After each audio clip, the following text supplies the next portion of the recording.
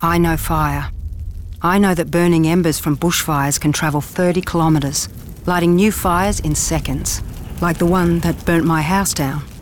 I know extreme fire danger ratings or above aren't announced often, but when they are, you need to be ready.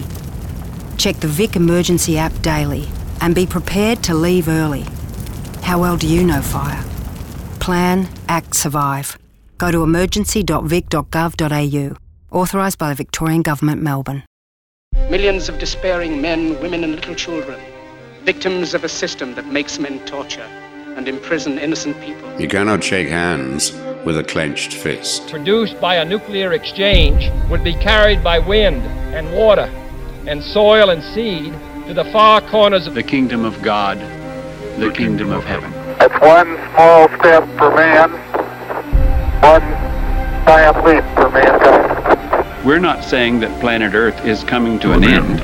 We're saying that planet Earth is about to be refurbished, spaded under, and have another chance to serve as a garden for another civilization. Most of the people in here are just your reflections. They're your mistakes. 1776 will commence again if you try to take our firearms. 1 million of the planet's 8 million species are threatened. You are what you repeatedly do. Therefore, excellence ought to be a habit, not an act. Your lives and the credibility of the United Nations is at stake. Epstein didn't kill himself. The reason this is such an interesting time is not only because we're on the threshold of the end of this civilization. They're trying to take you out with bullshit. The experience of the past 2 years has proven beyond doubt that no nation can appease the Nazis. To those who can hear me, I say, do not despair. The misery that is now upon us is but the passing of greed, the bitterness of men who fear the way of human progress. The hate of men will pass, and dictators die, and the power they took from the people will return to the people. And so long as men die, liberty will never perish. In the language of the US Department of Defense, these are unidentified aerial phenomena. Roswell's a very interesting place with a lot of people that would like to know what's going on. There is very compelling evidence that we may not be alone. This is the Garden of Doom.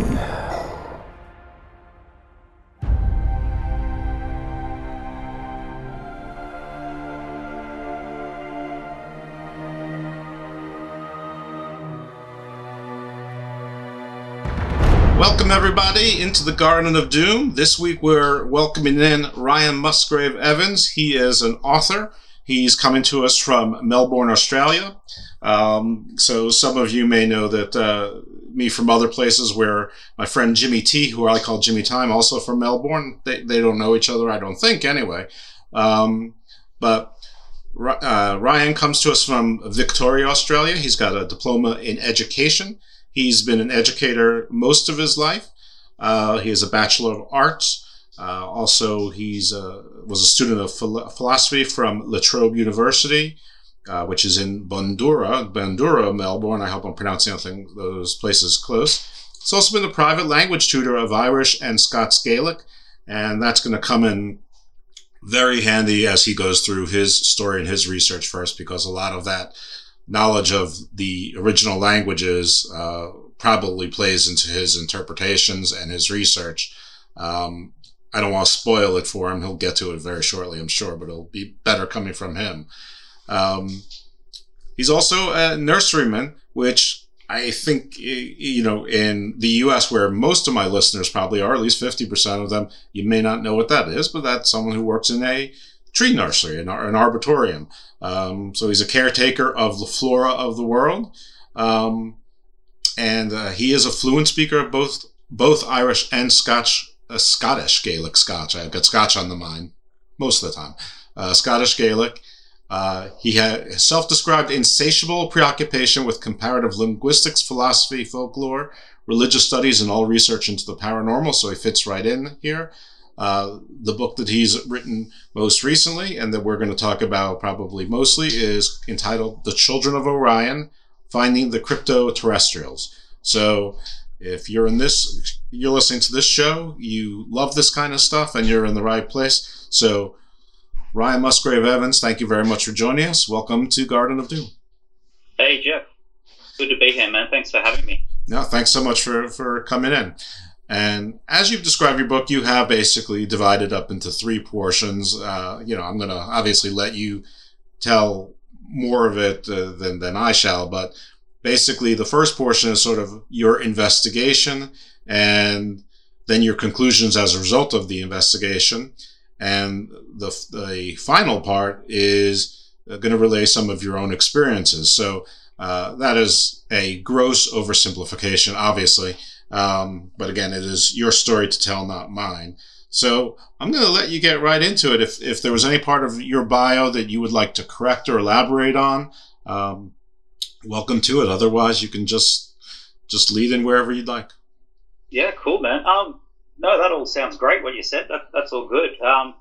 But with the book, you're right to say that it's broken up into three parts. And what I tried to do was, now I am a lifelong experiencer of the race that I am investigating in the book. But what I tried to do was introduce people to the beings themselves in a more of an objective kind of way, and approached it as an investigation or an exploration and a search for the particular entities that I know. And I decided that it would probably be best to leave my own experiences to the end of the book, and in a way take people by the hand and attempt to show them through ancient times leading up till today that these beings can be found and are represented in folklore and also in the literature of ufology of today. Now, I've been heavily influenced in writing this book by two people, really, two researchers and figures in ufology. Jacques Vallée, especially in regard to him considering there to be a continuum experience from ancient times till today.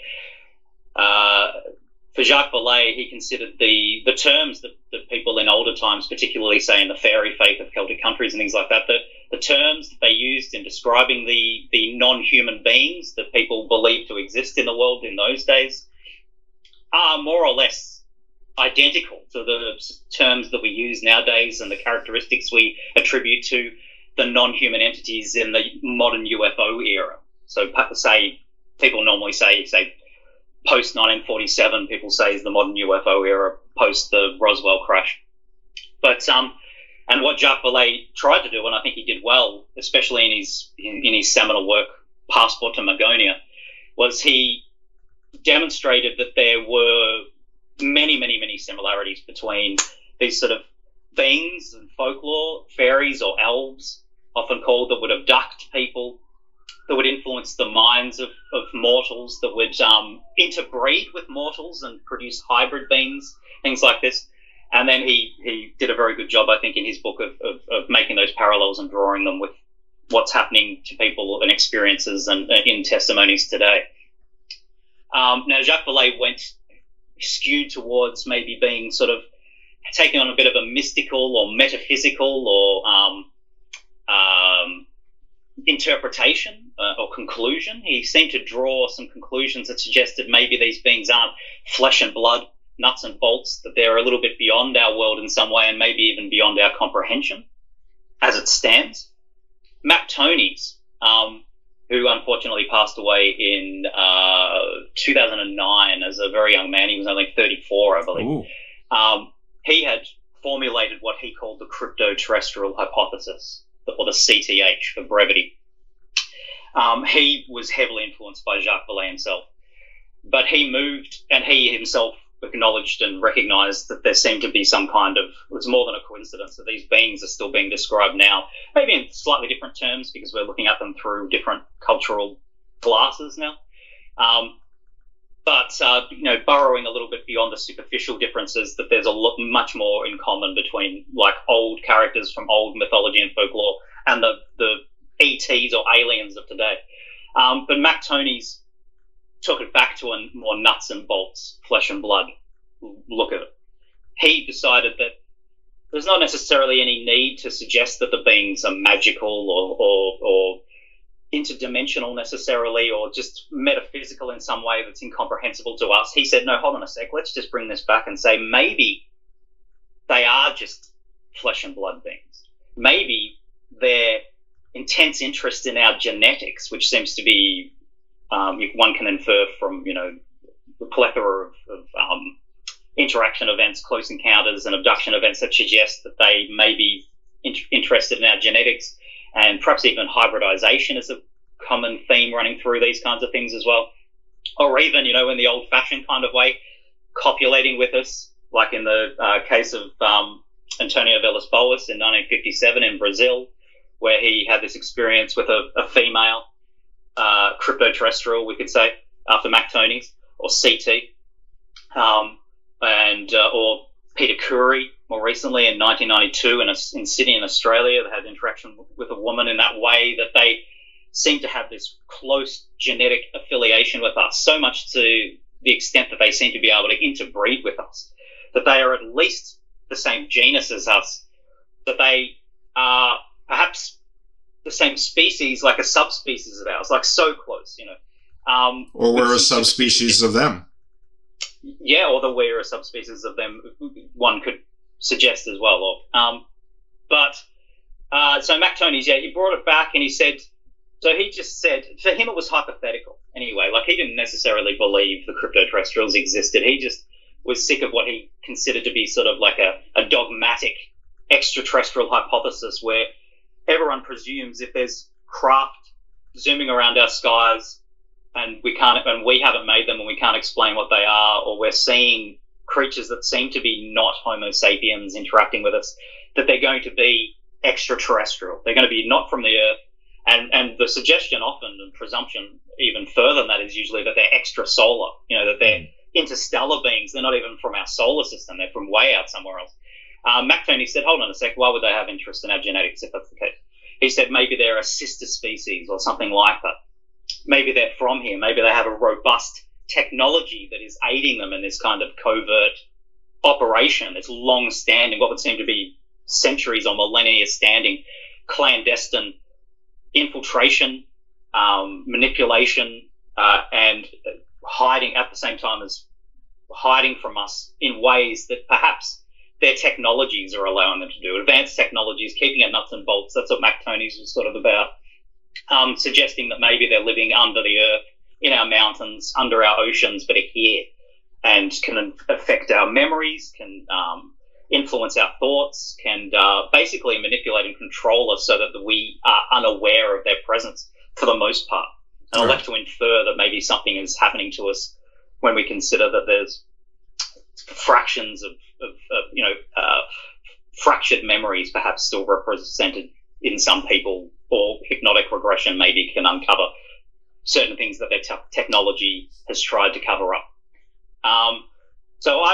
Now, the beings that I've had interaction with all of my life, at first I thought they were elves or fairies.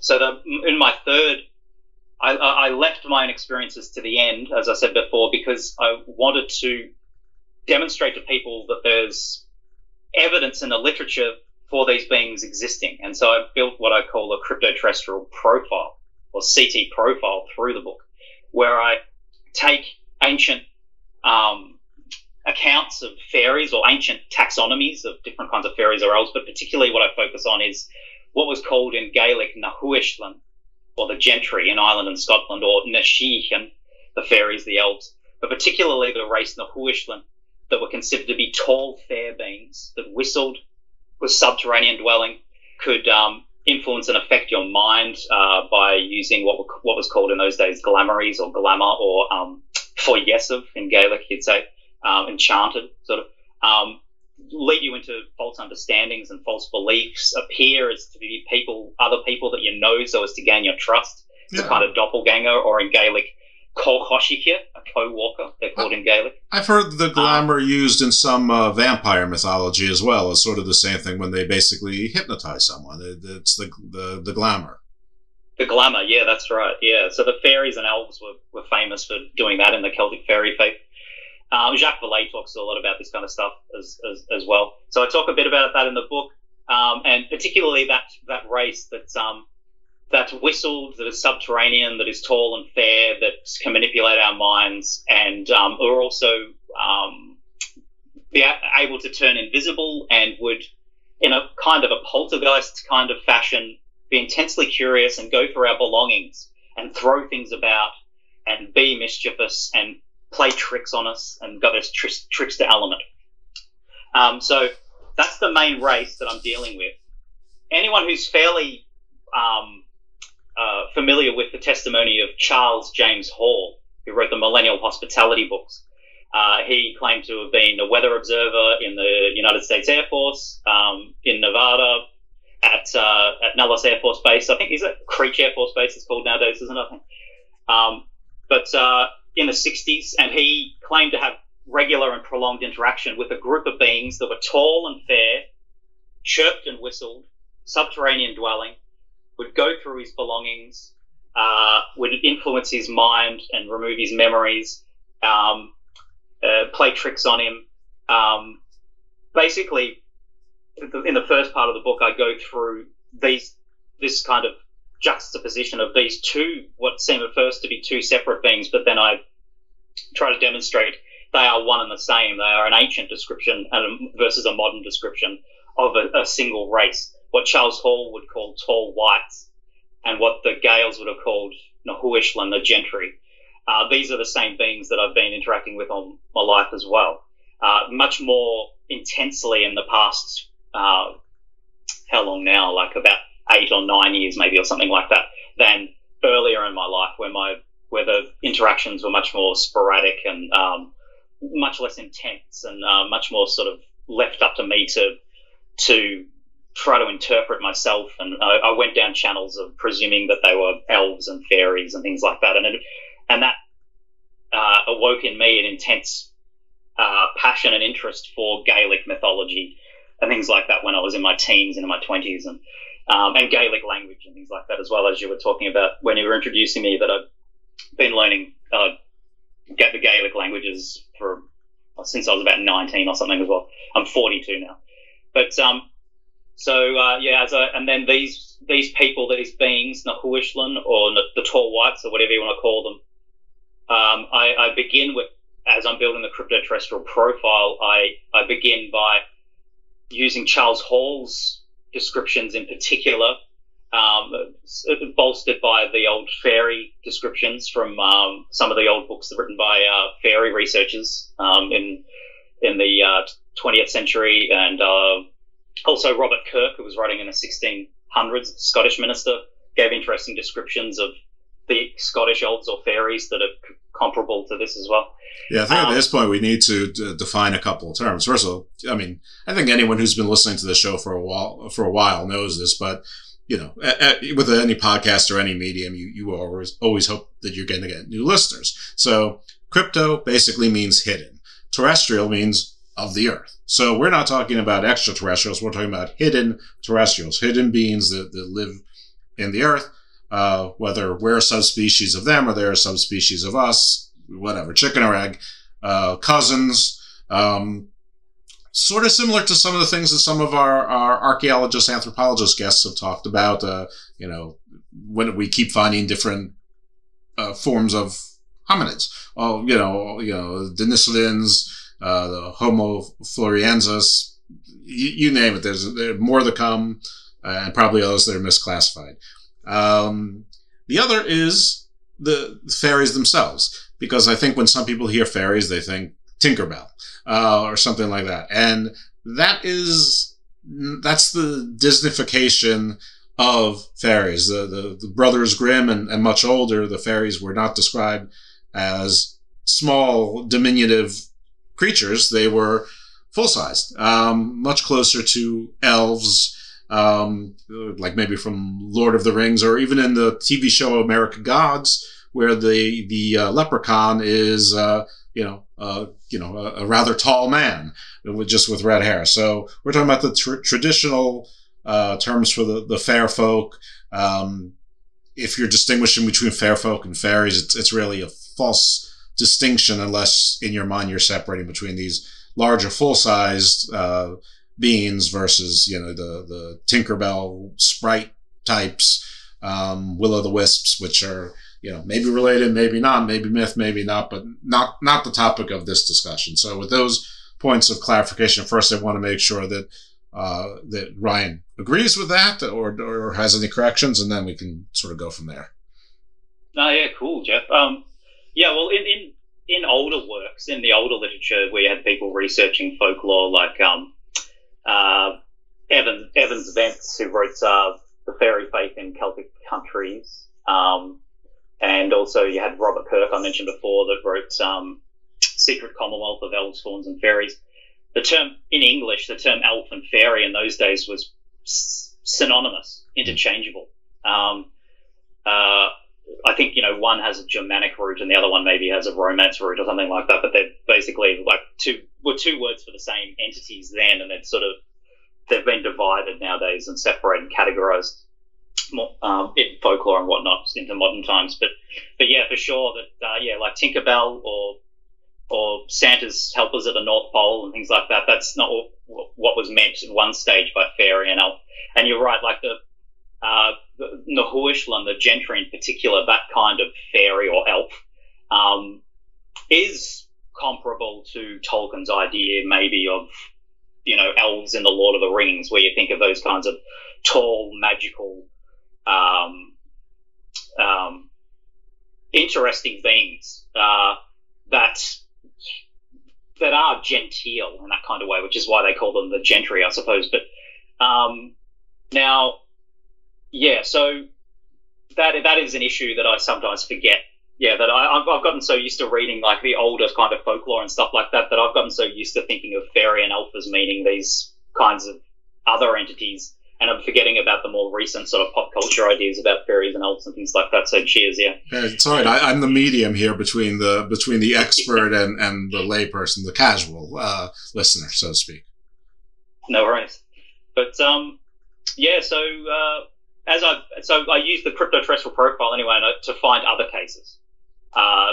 Through the UFO literature, where I go, is there evidence for other cases, other people claiming to have had interactions with beings that are similar to this in some way that we can find and match to it? And we say, Charles Hall's tall whites, tall, chalk white skin, huge blue eyes, 2 to 3 times the size of our own, very thin, usually in build, barking and chirping and whistling, but they're sort of like barking and growling languages and things like that as well. And then we'll say, well, what about the case of Antonio Villas Boas, where the woman he met had fine, fair, white hair, blonde white hair, like Charles Hall described, blue eyes, barking and growling. She wasn't very tall, not a very tall white. I think he said she was between 4.5 and 5 foot tall or something like that. But Charles Hall himself mentions in his books that they take a long time to grow. And he talks about individuals that are like 4.5, 5, 5.5, 6 foot, on and on, all the way up to 10 foot tall. By the time they get to 700 or so years old, they can be as tall as 9 or 10 foot, he says. So the Peter Curry case, tall, fair woman with huge blue eyes, again, fine, white blonde hair. He didn't hear her chirping, but he did have an experience at another stage where he was regressed and heard them chirping around him again. So we're looking for these sort of common characteristics. And as we move through the different cases as well, the new cases that we find using the CT profile help to inform the profile further and help to build and flesh out a more and more intricate picture of the beings. And then once I've, so as I'm getting towards the final part of the book, and I'm hoping that people will be recognizing all of these parallels and that it's very likely not a coincidence to be finding all these beings. What seems to be a single underlying race behind a lot of this. And of course, the poltergeist stuff gets brought back into it. Charles Hall had a lot of poltergeist-like activity that he knew to be the tall whites doing it. And then we find in other ET-related cases this kind of parallel again with shadow people and poltergeist activity. And so that's where I delve into like the case of Christopher Bledsoe Sr. and the Fayetteville incident, where he had interactions with these beings that were tall, skinny beings, and then he had poltergeists and shadow people, etc. Then toward the end of the book, I let the cat out of the bag. Not that it's any real secret to people who watch my channel maybe or whatever. They know that I'm an experiencer anyway, but I don't mention that I am in the book itself until towards the end, when I feel as though I've already tried to get the readers to see that these beings are likely real, tried to prove beyond reasonable doubt to them that they're there, and so then my own claims become that much more palatable. Like I feel like if I present them straight out as they are in a vacuum, they're just too unbelievable, and I can understand that I wouldn't believe them either if I hadn't experienced them myself, you know. So that's basically the structure of the book, as you'd said, for the 3 parts, moving towards the end to finish with my own experiences. Do you think there's any direct parallel with what your research and your encounters have led you to conclude with, say, the legends of the Anunnaki, the Nephilim, demigods? Really, I mean, they're not all, tall whites, but I mean, I think that there's no reason to consider that they wouldn't, I don't even know the right word, melanate different, have different pigmentation in different parts of the world. I mean, in Northern Europe, they'd be white just like people, are, that evolved there became white, and in the Middle East, they, you may get different shades, and in Africa, you get darker shades, et cetera, et cetera. So, I mean, if they are in fact terrestrials, that would make sense. Now, of course, if they've gone crypto and they've been that way for eons, then they wouldn't, they probably are sort of almost albino-ish, uniformly. But going back, the thousands of years where some of these legends and stories, scripture, if you would like, made it into written form. Do you think it might be one and the same? Yeah, I'm of the opinion, which is for a lot of people a very boring one, that these guys are responsible for most of it. And I say that's boring for a lot of people because it's not boring for everyone. I don't find it a boring idea, and I'm sure there are people that don't find it boring as well. A common cause to a lot of paranormal phenomena across the face of the earth through time. I find that intriguing. Yeah, well, it's not supernatural. It's not divine. It's not alien. It's something here just that's not undiscovered, but undiscovered or unrealized by us. We've clearly been discovered by them, but it's earthbound. It's not as sexy. No, that's right. Yeah, that's right. And also there's the rich tapestry of folklore online relating to all the different kinds of alien races and different contactees and different researchers and different, the taxonomies, I suppose you'd call them, with and back histories and all this kind of stuff. I personally am very skeptical of a lot of it. And so that means I'm not, overly popular often when I'm talking to people in the UFO community, because a lot of the time I'm sort of like, I don't know, guys, maybe there's some of this stuff is true aliens that have no genetic connection to the Earth, no evolutionary history with us or with the Earth itself, that have sophisticated, advanced propulsion systems that are zipping about intersolar. Yeah, okay, maybe there is that kind of stuff happening, but in my personal opinion, the vast majority of this is being caused, not just the ET UFO related stuff, but also a lot of paranormal stuff across the board is because of this particular race, a single race. Now, there are other ones that are cryptoterrestrials as well, but my book isn't just like that with the Jacques Vallée, Mac Tony's kind of vibe.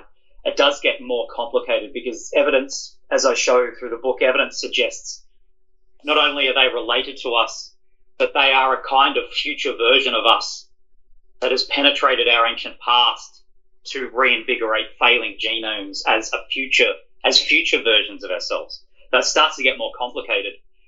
So they are cryptoterrestrials in that they're indigenous to the Earth, and that's in keeping with Mac Tony's original definition. But they are potentially describable as being extraterrestrials because they have been extraterrestrial for extended periods away from Earth in another future and return to their ancient home. Now, as I'm building my case, I demonstrate through cases where there's beings that have told this to experiences, told whites. One particular case, the Avely case in England, where the abductees, contactees, were taken aboard a craft after they drove into a mist in the car. This is from the 70s, this case. And had some kind of procedures done on them in a sort of stereotypical sort of ET interaction fashion, but then they were given tours of the ship. They asked questions, they were given answers, and one of the answers they gave was relating to our future being their past, and talking about themselves being of another time. And then I get more and more into the idea of that, of them not really being like a species that's been extant here, extant here for millions of years, maybe having a kind of parallel evolution with us, or interaction with us, maybe branching off at an earlier stage of our development or things like that, but more complicated, a return to reinvigorate.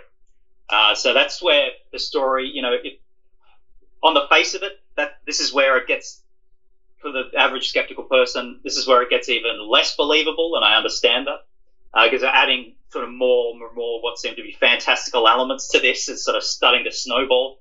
If you're just starting to be able to cope with ideas about cryptoterrestrials, indigenous humanoids maybe being different versions of ourselves or something like us existing here covertly, and you were buying that. Now I've introduced this topic and you're like, oh no, this is just getting too full on for me. But this is the Garden of Doom. We meander. We have different paths here. I just it's slowly build a broader and broader and a more detailed picture of the beings and their histories as I go along. Can I ask you a question about their leaving and coming back? And maybe this is jumping the gun to the conclusion, or maybe you don't know the answer. But do you think that they left and came back because they're coming back to reinvigorate this world, their cousins, or do you think they're coming back because they didn't meet the success they wanted, or they ran out of the resources they needed wherever they went to, and they're coming back out of necessity? Coming back out of necessity. Oh, okay. Yeah, we are the healthy, free-range ancient humans to them. We are, and an element of this is that, and that's the one I prefer, by the way. I do mention it. Oh, sorry. That's the one I prefer because it's Garden of Doom, so we want the cynical view here, but yeah. But I didn't lead you with the answer. Yeah, but that is what's going on there, where they're now they, as well as unfortunate accidental mutations, incidental mutations, just over their tens of thousands of years that they've been separated from the Earth. That's unfortunate and that's not helpful, but they've also been indulging in large amounts of deliberate genetic engineering, which has caused huge amounts of unforeseen consequences to their health. Now, they can live for prolonged periods. If they're lucky, they could live as long as 700 to 800 years. Now, part of the problem as well is that they've extended their lifespans through deliberate manipulation and interference, and they have discovered that the genomes should not be tampered with, in that they're a holistic, systemic, naturally evolved system.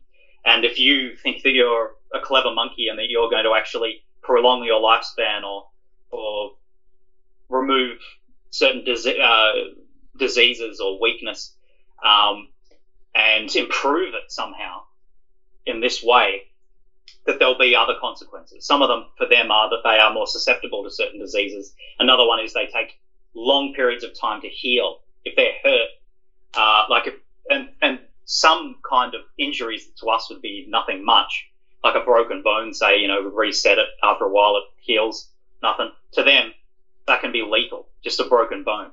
So they are frail. They are frail. The metaphor of vampirism, sunlight, something very trivial kills them. That could be a metaphor, because vampires also live forever. And I'm not saying that a vampire is a cryptoterrestrial. I'm saying that that people might have interpreted, or the origin of the vampire myth may have come from that, and just like, Pocket Full of Posy, that song is to make kids get used to the Black Death and burning of bodies, and that's why the rose petals were everywhere. The sun burning these people away, rather trivial things, killing these, whatever, the pillars of the community or the landed gentry or whatever, is explained away, and that became that myth. I don't know. So when you talk about they can live to be 700 or 800 years, I just can't get away from sort of like the original biblical begets and begattings and their ages, and the old Sumerians and the old Egyptians and all of that, and it all sounds so similar and parallel. I mean, it goes in different directions, obviously, but it can all sort of be reconciled as explained this legend as these long-lived individuals, and then it wasn't really a flood, or it wasn't really Sodom and Gomorrah, it wasn't really a comet, or whatever it was, or it wasn't, or Atlantis didn't sink. They left, and this is how they explained the southern departure. They left for whatever the reasons were. So that's my little digression, but it's my footnote of Jeff's thoughts. Yeah, no, that's cool. But I'm convinced myself as well that a lot of our ancient myth, if not all of it, but at least most of our ancient mythologies, folklores, scriptures, etc., are based on these people, these dudes interfering in our past, interacting with us as ancient versions of themselves. So they we've been worshipping a future version of ourselves in this sort of strange narcissistic kind of way. It's all kept in the family, that we're all related. They come back. They can't, they haven't worked out permanent ways of curing their pathologies or maladies that are affecting them, haunting them. So they need to reinvigorate themselves with healthy humans, healthy in the sense that there hasn't been much of any tinkering. There may have been a tiny bit. Some evidence suggests there's been maybe a little bit of them tinkering with our DNA slightly, maybe. But the whole point of us is that we haven't been genetically engineered, that we are, for the most part, naturally evolved species. We're their homeopathic vaccines. Pardon? We are their homeopathic vaccines, or at least that's the theory. Yeah, that's right. Well, yeah, and they have to go back to a period of time before humans started genetically engineering themselves and interfering, which we're sort of on the border of, on the cusp of now. Sure. Sort of increasing our lifespans and, CRISPR. Removing cancer and making sure that we're not susceptible to this, that, and the other disease. And for them, that is bad in the sense that we're meant to be kept pure just in a sense of naturally evolved. They like you said, they need the organic, free range, non-GMOs, Homo sapiens sapiens. Yeah, that's right. Yeah, that's and the idea, like you were saying before, Jeff, the Anunnaki and these kinds of ideas from ancient Mesopotamia and different people and fringe community writers and speculators and researchers and whatnot, suggesting that the Anunnaki were some kind of ancient astronauts or some kind of alien civilization or something that produced us or spawned us or whatever. I think it's plausible that those people, that may be some kind of echo or old representation of the cryptoterrestrial presence, reinterpreted and the Bible itself is based. A lot of the old Bible stories are based on earlier forms like the ancient Egyptian mythology, Sumerian or Babylonian, Sumerian, Assyrian and whatnot as well. And so this is all sort of like a game of telephone sort of being passed down. An ancient echo of old contacts. But the point is as well is that they're still here. So you don't necessarily need to rely on ancient scripture.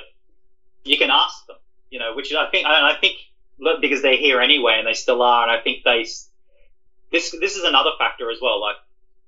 Firstly, I'll just quickly say they do seem to be interacting with paranormal researchers more in the last few years, in my opinion, than for a long time before. So you're getting like little groups of guys with devices wandering around.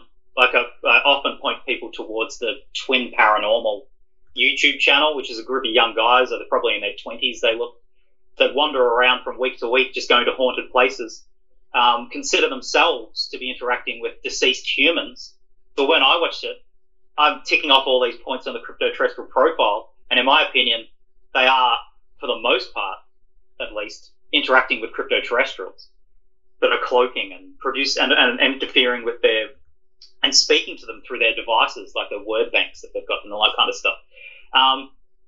And this is happening more and more as they seem to be working towards some kind of revelation or disclosure, in my opinion. But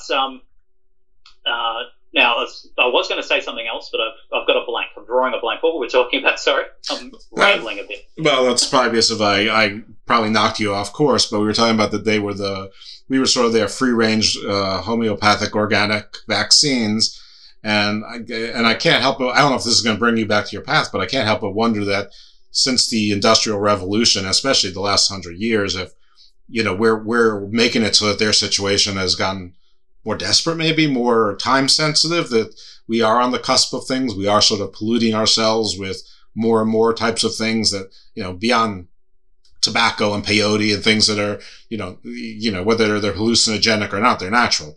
And so maybe that's why your people are bumping into them more often than they were before.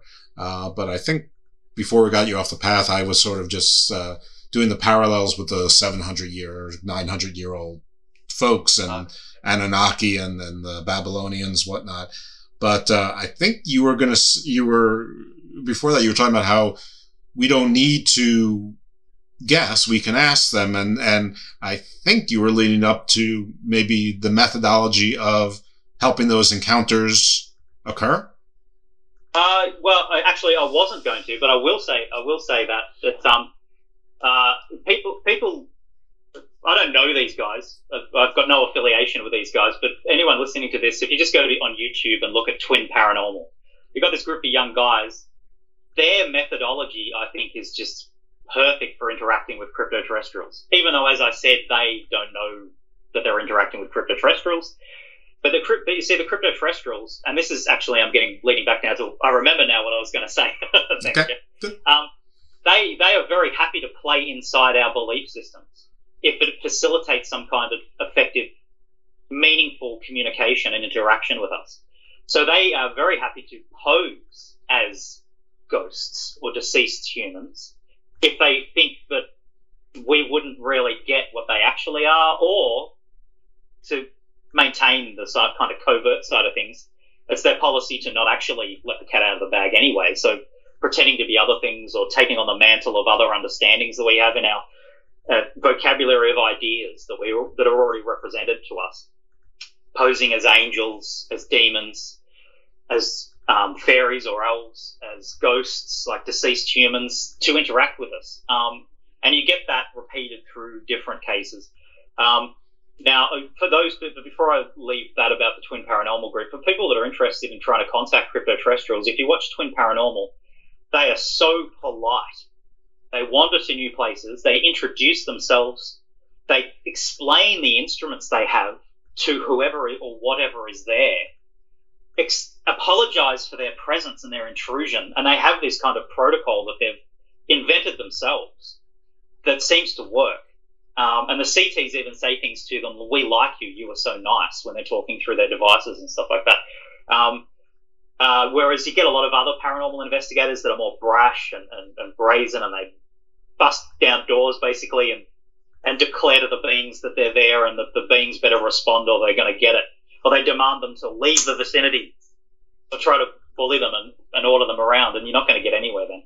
Or you might get a terrible fright, actually. They may really scare the bejesus out of them. They prefer a degree of reverence. Yes. Well, yes. Or politeness. Well, you could look at it either way. I mean, in the end, it's very easy to be unkind to them because they, in the sense of what kind of words you use to describe them and things like that, because they don't make it easy for us. because they have been terribly manipulative. They can be aggressive. The technologies that they use in their helmets that I call telepath tech in the book that Charles Hall calls electronics.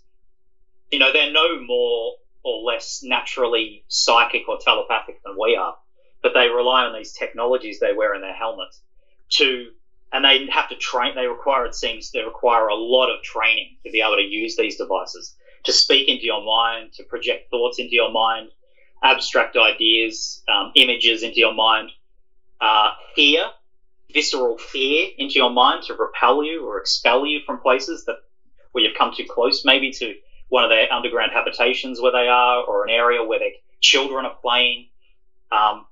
They can project this kind of fear, which you find in the Skinwalker Ranch case, which is a definite cryptoterrestrial case, the Skinwalker Ranch. The Mothman stuff that John Keel wrote about, definitely cryptoterrestrial stuff. I go into those two cases in the book and my reasons for believing that those cases are cryptoterrestrial. They just hit all the CT profile points basically as you're moving along.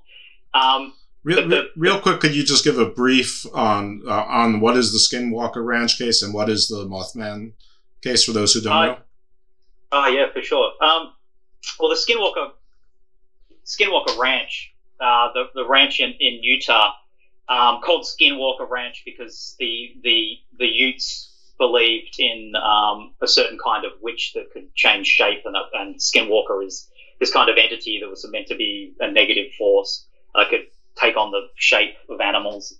But there's a particular ranch that has been haunted by poltergeist activity, by shadow people, by what would normally be considered, more stereotypical sort of ET UFO related activity like craft, people having their minds manipulated, fear put in their minds, even more cryptid type phenomena where people have seen, like large, previously thought extinct canid type creatures like giant wolves or giant weird dogs with big bushy tails that look like some kind of megafauna from tens of thousands of years ago or something, or even small dinosaur-like creatures and things like that will be seem to be physical, maybe attack livestock, be chased and then just disappear like Scotty's beamed them up, or they've been annihilated somehow, like they've been produced and then annihilated, like they're not real life forms in some way, or perhaps a tool for intimidation by a higher, which is what I talk about in my book as well, that these kinds of cryptids sometimes are like another tool in the cryptoterrestrial kit for intimidating us, to remove us and expel us from areas that are too close to their habitations. But George Knapp and Colin Kelleher wrote the famous book Hunt for the Skinwalker. Jeremy Corbell made a documentary very recently about, how old is that now? A few years old now maybe, based largely on George Knapp and Colin Kelleher's book. People are interested to be able to find that book, Hunt for the Skinwalker, on Amazon, and that's really a good read and necessary item for people to have. But George Knapp and Jeremy Corbell are everywhere now. Just so that people know, I'm recording this October 17th, 2021. I'm not sure when it's going to drop, but George Knapp has been on all the docu-series. He's the reporter, investigative reporter out of Las Vegas, who's really pursued the UFO story far and wide. And Jeremy Corbell has been a researcher who's made documentaries and has gotten some prominence now. They're both involved with the Alan J. Nyack project, Bigelow and Bass and a bunch of other organizations. So if you've recognized those names, it's because you've heard them recently. Obviously this, well, not obviously, but this aspect of their work probably predates their notoriety now, but maybe that only enhances the reasons to check out some of the older stuff. Yeah, for sure. And George Knapp and Colin Kelleher, the Irish NIDS scientists, National Institute for Discovery Science, which is a group funded and financed, and I think by Bigelow, Robert Bigelow, the billionaire. He's a paranormal buff, and he was the brainchild of him, I believe, for the most part, or maybe completely. NIDS, NIDS. Now, Colin Callagher was a head scientist in that group, and George Knapp and Colin Callagher quite close. They just wrote another book again together, which is available on Amazon now as well, called Skinwalkers at the Pentagon, which I just bought a copy of because I'm interested in reading that as well. But this is the crossover point.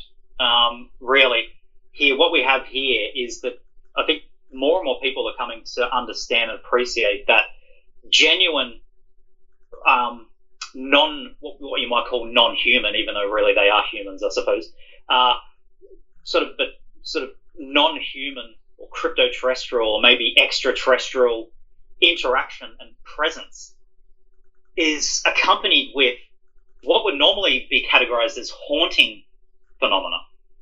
That these things go hand in hand. That the cryptoterrestrials or extraterrestrials, if you prefer calling them that, that a residue of their presence and a consequence of interacting with them is what would normally be thought of as ghost-like phenomena. Poltergeist activity, like we were talking about before, disembodied voices, laughter, music, intrusive thoughts. Well, that's like the Mothman in West Virginia, right? That's sort of more of the ghostly apparition, luminescent, flying, can't quite focus in on the look kind of entity being.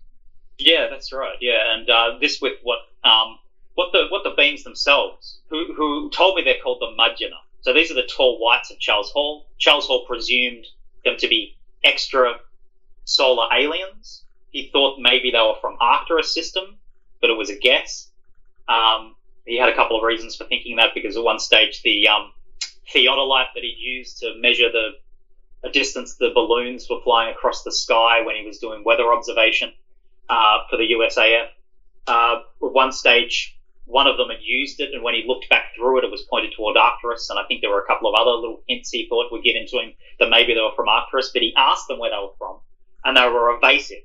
They wouldn't tell. Now, it never occurred to him they might be indigenous to this planet. And they are.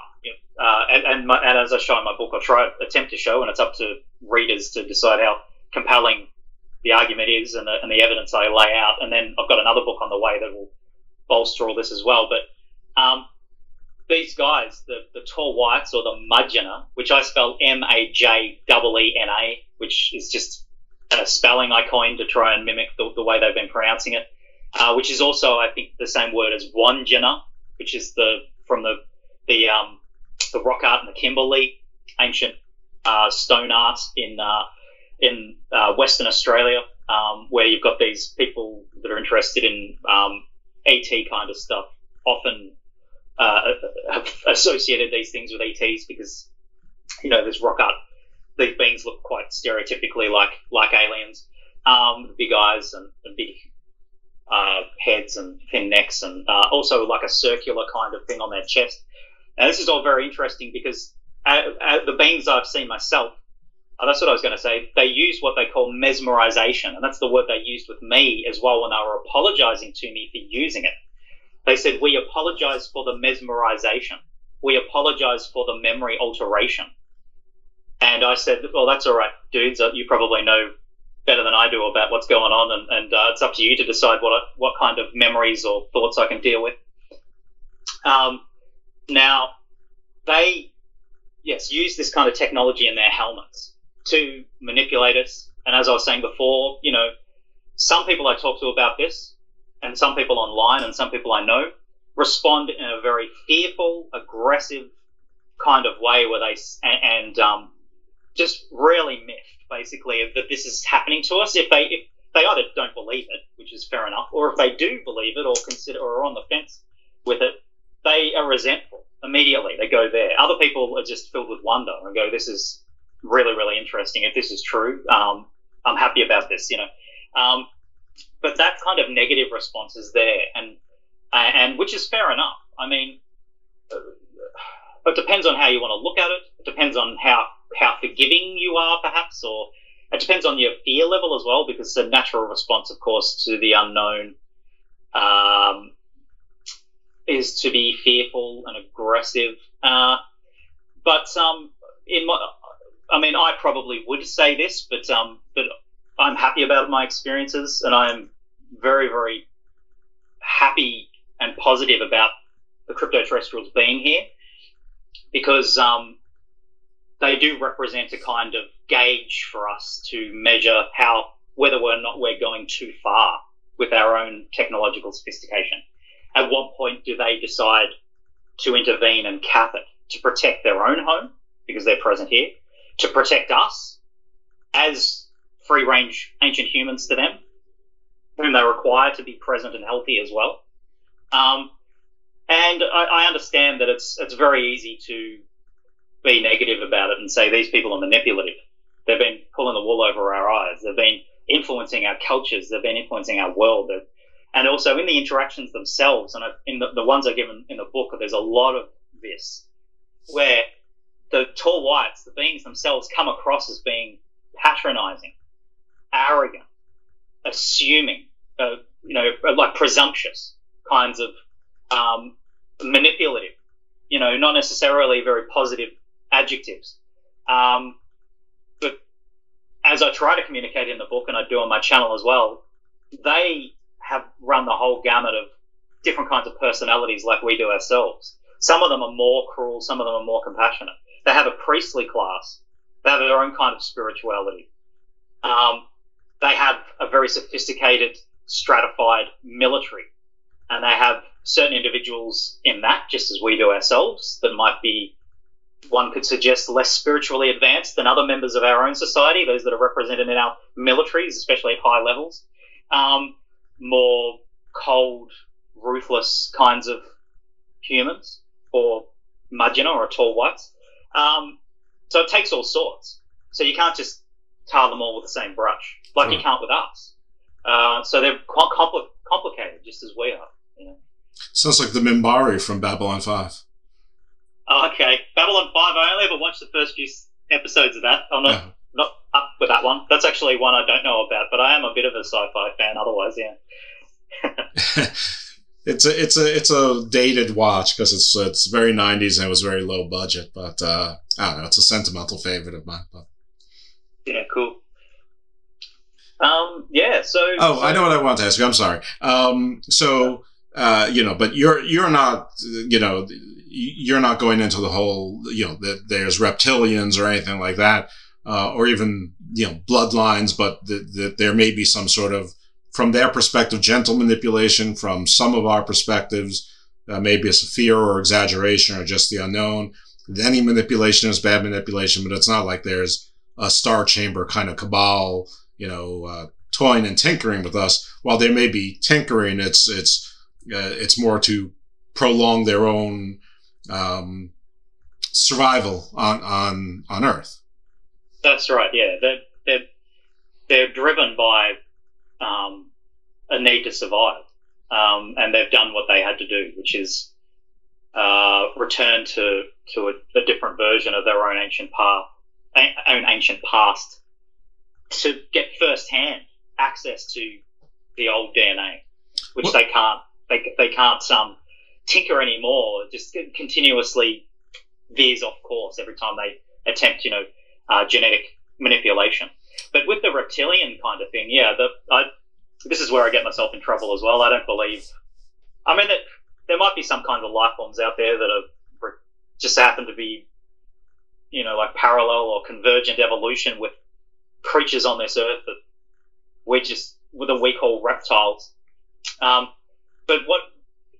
If there is, in the infinite depths of the cosmos, well, there probably is somewhere. I mean, who am I to say there isn't? Whatever, But the idea of this kind of reptilians from Draco, which is, how's that for a weird coincidence as well? The reptilians just happen to be from Draco, the dragon. But anyway, yes, I shouldn't laugh, but I am not on board with that kind of stuff.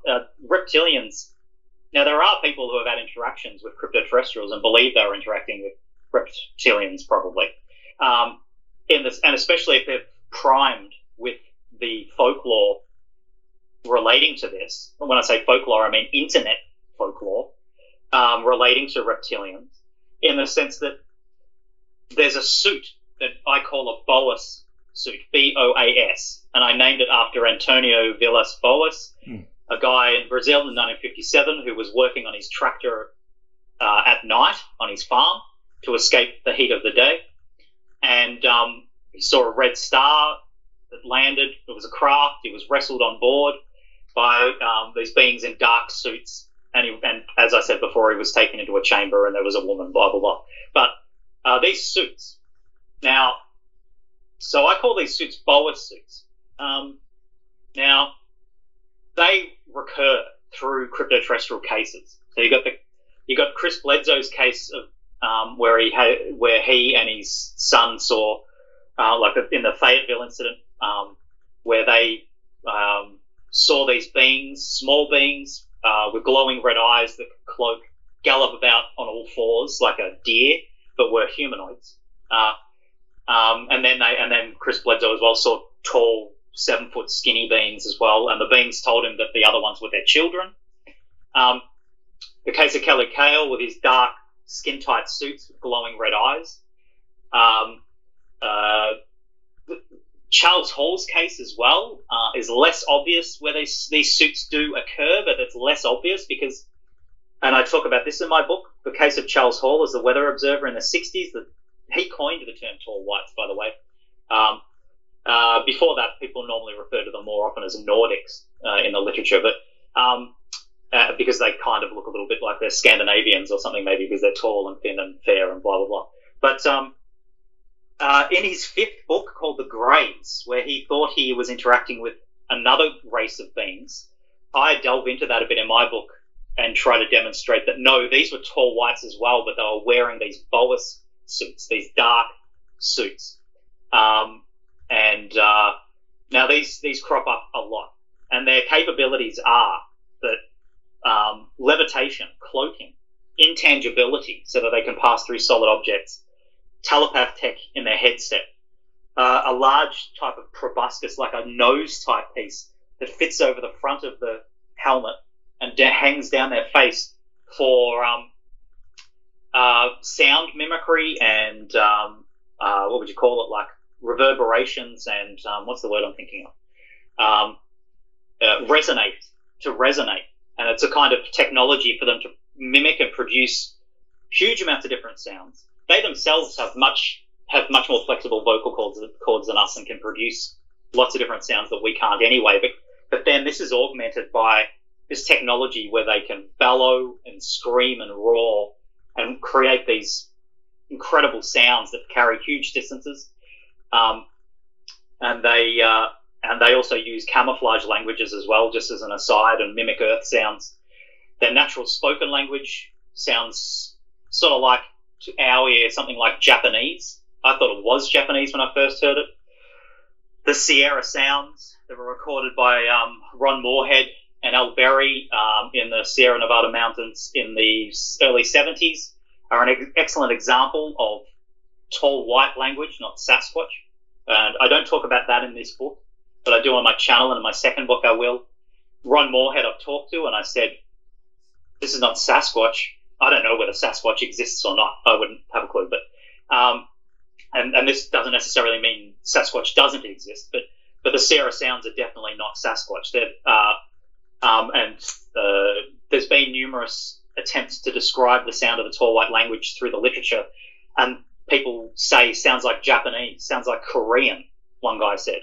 But then mixed with animal sounds, barking and growling and whistling, and attempts to copy our own sounds. Cats meowing, whatever, does the trick for them to, like the camouflage languages, basically, intricate codes that are like artificial systems to another way to remain covert, But these suits anyway, these suits that are black or grey, have like a circular technology on their chest, that doesn't glow like Iron Man, but it's black as well. But maybe some kind of power source. I don't know. But these suits, you're more likely to have an interaction with a tall white looking like that, with prosthetic claws on their fingers. They have 4 long fingers, prehensile, that can oppose each other with a split down the middle of their palm, so the 4 fingers reach out, and their thumb is a tiny little thing, vestigial thing further up their hand. and they actually do all their work with the 4 fingers. But when they're wearing these suits, they wear 2-inch prosthetic claws. So you've got these tall, skinny, glowing red-eyed beings with prosthetic claws that can levitate. When they levitate, they sort of become nebulous, and it can almost look like sometimes they have wings. So this is where Mothman has come from as well. This is their military-grade suits, where they're basically they're super soldiers if they're wearing these suits, basically. They themselves don't have the same kind of muscle density as we do. They can move a lot faster. They can run at incredible speeds and move faster than we can. And they have a sort of like a twitchy kind of way about them. But their physical strength is not as great as ours, but if they're wearing these suits, they are far beyond us in physical strength. And they gallop around on all fours. Their arms are Their arms are longer in relation to their body than ours. And galloping around on all fours is something that comes naturally to them. And but people see these suits, and I think sometimes that's what people are calling reptilians. And also, well, the way you describe the hands, or at least the gloves in the suit, sounds a little dinosaur-y. So, you know. Yeah, as well. Yeah, that's right. Yeah, really long hands, long fingers, longer palms than ours. And then there's another kind of, or there are a couple of other kinds of races. I don't talk about them much in this book, but there are other kinds of future humans that are smaller, more like greys or whatever in ufology. One kind grey, the other kind more a dark brown colour. Like an example of the dark brown coloured one would be like the Virginia incident from the 90s in Brazil, where these small brown, there was a UFO crash, small brown creatures with oily skin, large claws, not prosthetic claws in this case, real claws, big eyes that glow red at night as well, sort of like ridges on their skulls. They look kind of reptilian too, but they're another kind of future human. So the reptilian thing is sort of like this understanding that has then, in my opinion, that has then fueled a kind of narrative, a parallel narrative that's just a fantasy. And in my opinion as well, mantis beings are likely the cryptoterrestrial tall white medics of an advanced age that I've had interactions with, where they wear black lenses over their eyes. Their eyes are normally blue, but the older male ones have pink eyes, actually. They turn pink. But the black lenses they put over the top of their eyes, which presumably are some kind of smart tech, some kind of medical, like providing them with information about the patient or who knows. But I've seen them put them in. I've seen one with one still in and the other one out as they're putting it in. Really long fingers with gloves, mouths covered, like our own medics, mouth covered, top of the head covered, black eyes, 8, 9, even 10 foot tall, incredibly painfully thin, long fingers.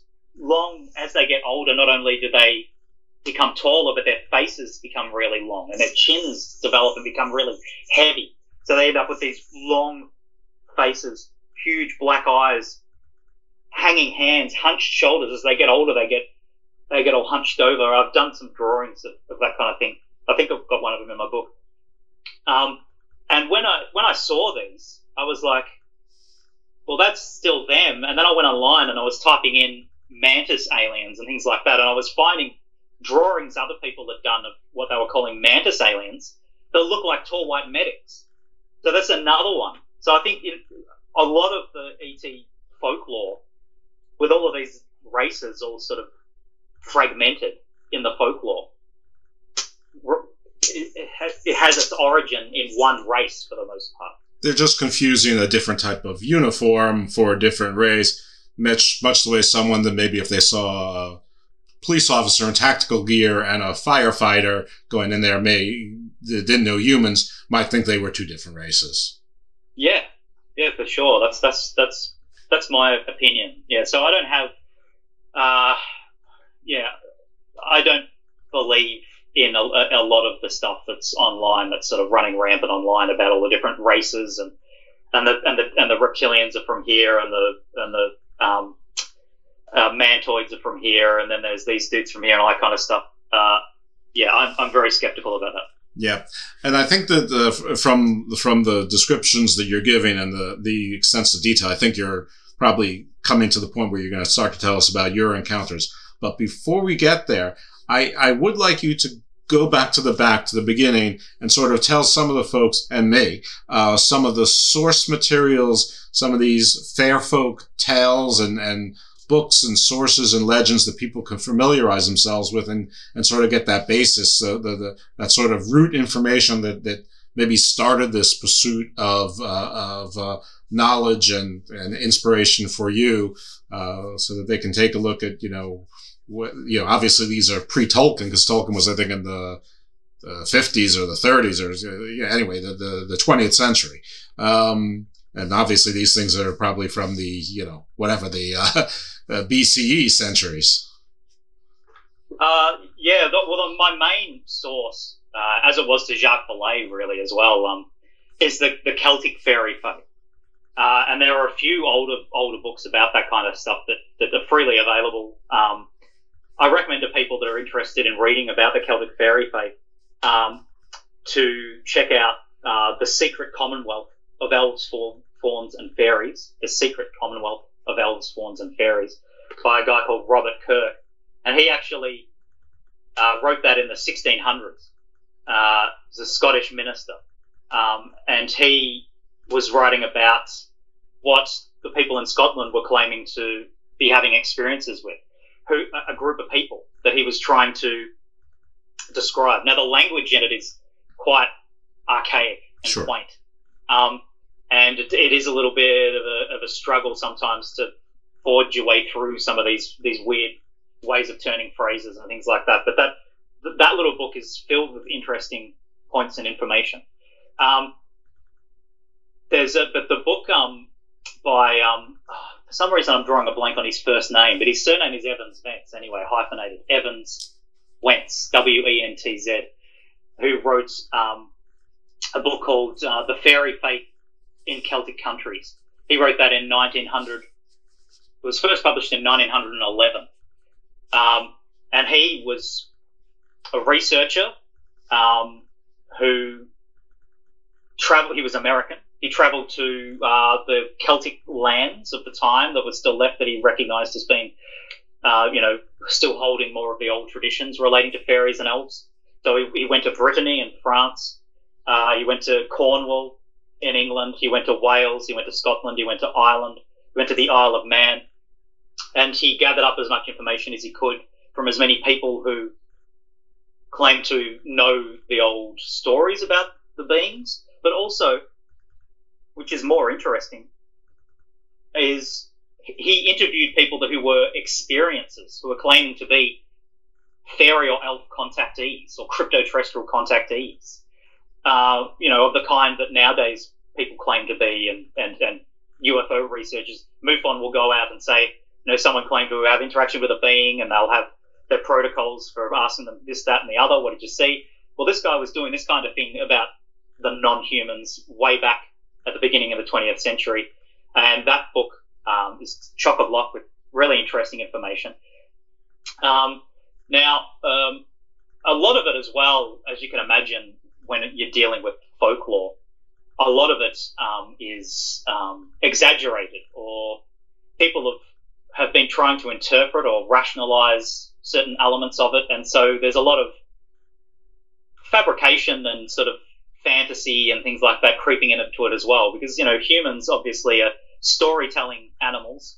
And if we're presented with some kind of empirical evidence that has elements missing without explanation, we're no strangers to basically just starting to manufacture the missing pieces and decide on backstories and how different kinds of beings are relating to others. And like we're doing today, like people are doing today with UFO stuff online, in my opinion, as well, with the folklore online.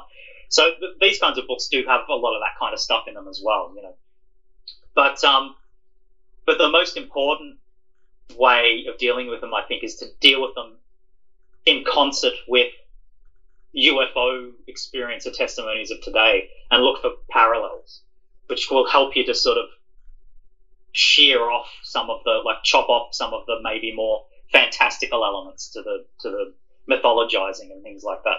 Well, UFOologists have done the same thing. They've just decided that the cause is extraterrestrial, but they often look at the fair folk and abductions and stories like that sort of being the same thing, but being evidence of UFO visitations and abductions. Whereas you're saying it is what it is. You're looking outwards. You should be looking inwards or sideways. Yeah, that's right. Yeah, that's right. They do that. Some people play that kind of thing down. Other people, really try to mine that old folklore for any information we can use today. Some people, I won't mention any names, but a particular ufologist that is very well known to everyone.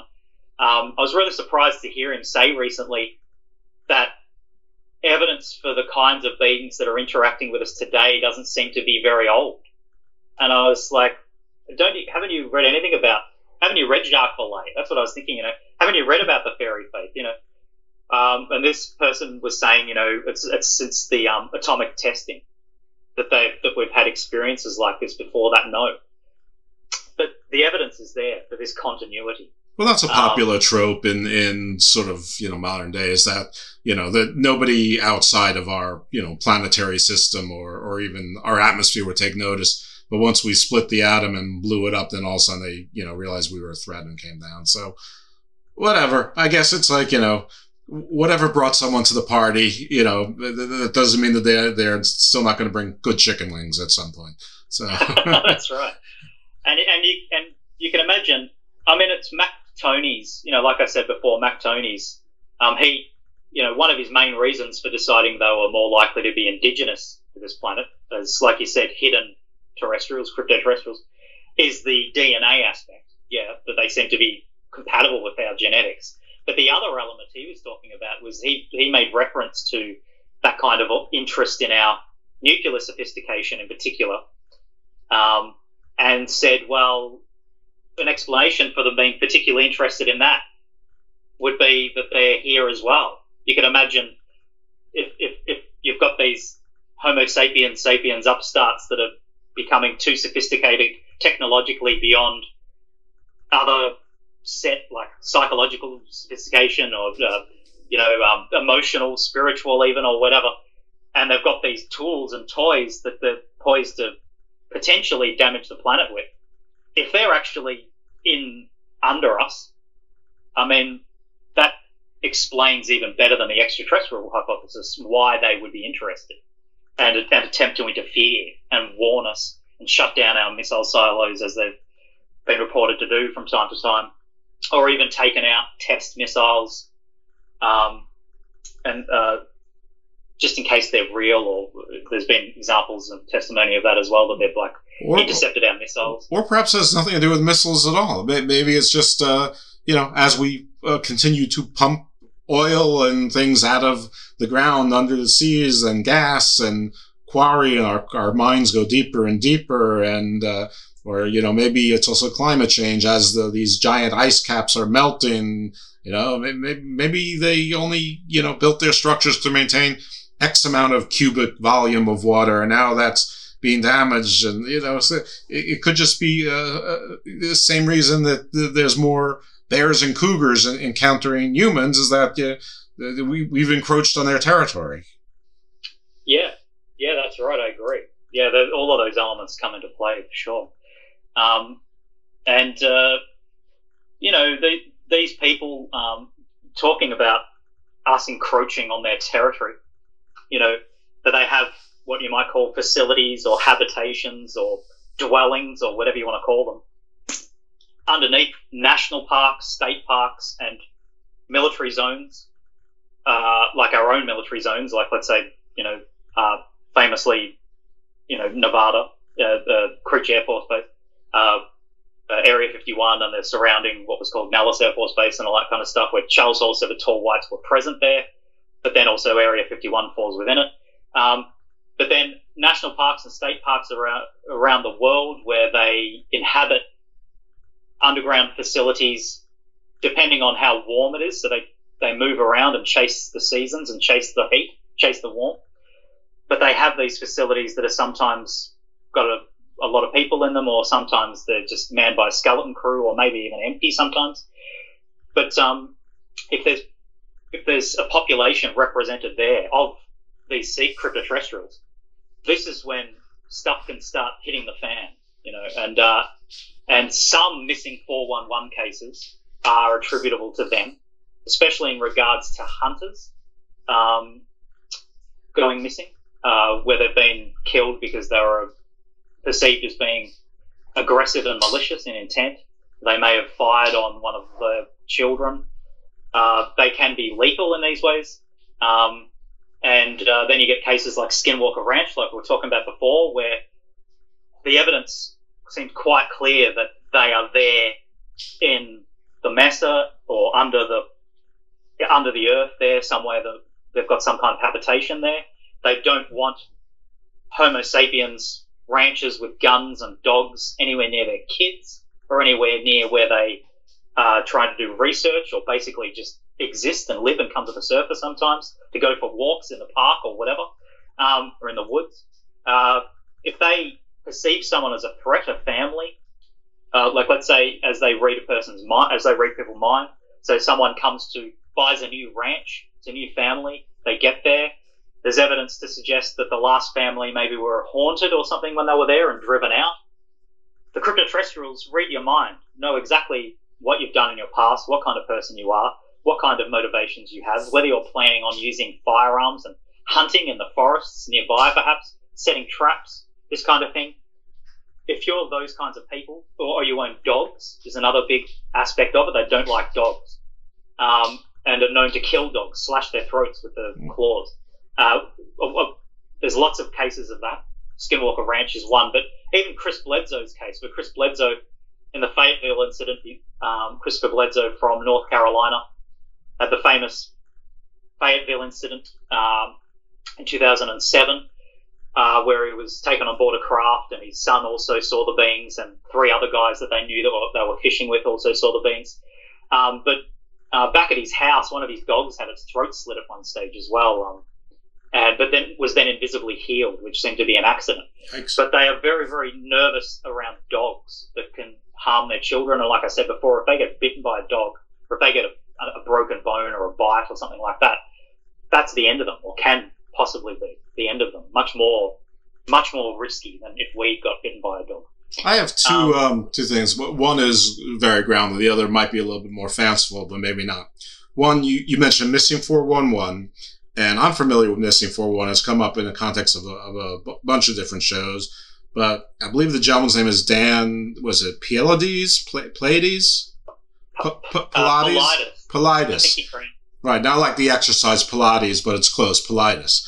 And he has tracked, he's kept track of missing persons reports from national parks, I think mostly federal, but maybe some state national parks in the U.S. I think he's expanded to some around the world as well. And, it's really shocking just how many people go missing. But he's not just giving you the numbers. Like, he's identified who got found, mauled by a bear or fell, under an avalanche or in a snowdrift or whatever, versus unsolved mysteries, so to speak. So, I'm not trying to necessarily promote anyone else, but if you want to check out Missing 411, Dan Pilates, I think that you should check it out. It's interesting, if nothing else. And the other thing, maybe more fanciful, but again, maybe not. Do you think that they're under these federal national parks, these military bases, because there is some agreement, some treaty with governments that say, you'll be safe here? And maybe that's why they let companies log there and they let hunting, but they don't have quarries there anymore. They usually don't have oil drilling or gas exploration there, even though those companies are mega powerful. Sort of though there's been some give back in some Alaskan, wilderness. Maybe they don't live in Alaska. Maybe they don't live under those mountains or whatever it is. Or maybe it was just a rogue president or whatnot.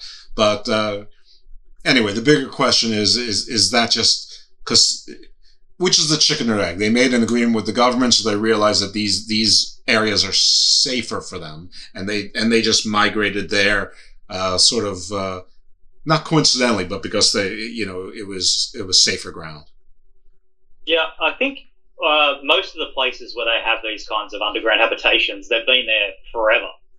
These were pre-existing kinds of things, but they do have agreements with, like, treaties or something going on with governments of the world or some over. I mean, I don't know how sort of conspiracy theory you want to get with some kind of overarching entity. When I say entity, I mean like clandestine group or something that's running the show everywhere, like some kind of cabal. I don't know about that kind of thing, but at least with governments of the world, it deals where there are people in the know. There are some people at high levels that do understand who these people are, or at least have a fairly clear idea of who they are and what they are and what they're capable of, more importantly as well. That these beings don't necessarily play nice if they feel that you're encroaching on their territory or you are a threat, and have been performing a juggling act, like the governments of the world or the players behind the government or whatever have been performing these kinds of juggling acts, trying to keep some areas of the earth relatively free from Homo sapiens, from us, interfering and wandering into them, but at the same time not alerting us to the fact that the things are present, that the dangers are there. So they've got this sort of juggling where they say, some people go missing in national parks. Now, I'm not saying all the missing 411 David Paulides cases are to do with cryptoterrestrials, but in my opinion, some are, particularly hunters, and they get themselves in trouble for obvious reasons. They've got a lethal weapon that they're pointing around at things in the scrub, in the forest, and they get themselves into mischief. But and then there are a lot of other kinds of missing cases in the David Paulides missing 411 world that can't be attributed, in my opinion, to these cryptoterrestrials. But anyway, but if you've got places that really should be free, but you don't want to alert people to there being a threat necessarily, because that will awaken a kind of curiosity in people. Imagine if you said, this so-and-so national park in the US for these weeks in summer can have no tourists. And then at another time of the year, they're like, now you're allowed to go there again. And then people notice, hold on a sec, there's other parts of the world as well where these national parks have been closed at certain times, and people are like, what's going on here? I mean, this is going to alert people to their presence, I suppose. And also, maybe you could even work out their migratory patterns just alone from that, things like this.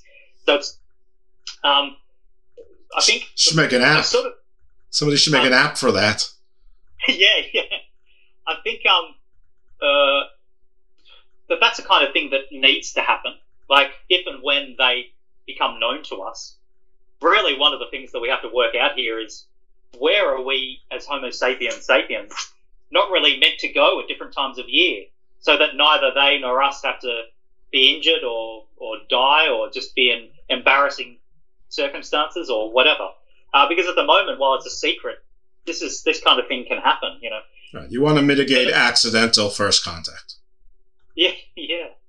But I think I have a little bit of sympathy for those people in the know who have been trying to keep this secret in a way, and I know that's probably not what most people who want disclosure and they're demanding it and they think it should have happened 50 years ago, and what are the governments doing, and they're manipulating us, and we just want to know the truth, and it must be because there's vested interests in maintaining fossil fuel industries, and they don't want us to have access to the advanced tech and all this kind of stuff because there's too many wealthy people pulling the strings. Now, I'm cynical enough to think, yeah, that's probably true in one way, but there's also another side of it, which is, it's scary.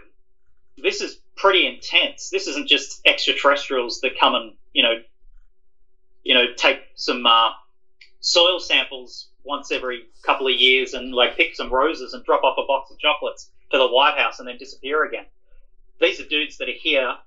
A lot of the interactions we've had with them over the years have been, or manipulative, of course, but also incredibly scary. They are basically the boogeyman. They have fueled our understandings of what are negative entities as well as positive in our world, in our folklore. They've given birth, basically, to a huge amount of our belief systems in general, religions as well, in my opinion, religious systems. But some people that read my book or that I talk to about this say to me, who wanted disclosure before, say to me, oh, hold on a sec. Now I understand why the governments of the world haven't talked about this and have been keeping it as secret as possible for as long as possible. I understand now. Maybe I don't want to know this anymore. Can I please unlearn it? Yeah. So I have a little bit of sympathy for the people running the show who haven't let this information out, who are worried and thinking they're scared enough themselves that these creatures exist and these people exist with this unstoppable military force and advanced technology way beyond anything we have. A much smaller population than we have, but that means nothing. It's basically like, trying to beat an elephant to death with a wet train ticket or something like that. Like, right. We have no hope against them in that kind of way. So they're here whether we like it or not, and we may as well like it. And so the governments of the world in a position like that are just like, yeah, we'll sign treaties with you. What other choice do we have, basically, And they'll try to get as much as they can for our species out of the deal and all this kind of stuff. I mean, it's been obviously, well, I think it's obvious, but what I've been learning and research is that this is a weird dance that's been happening, and it may not be a popular view to hold, but it may have been necessary.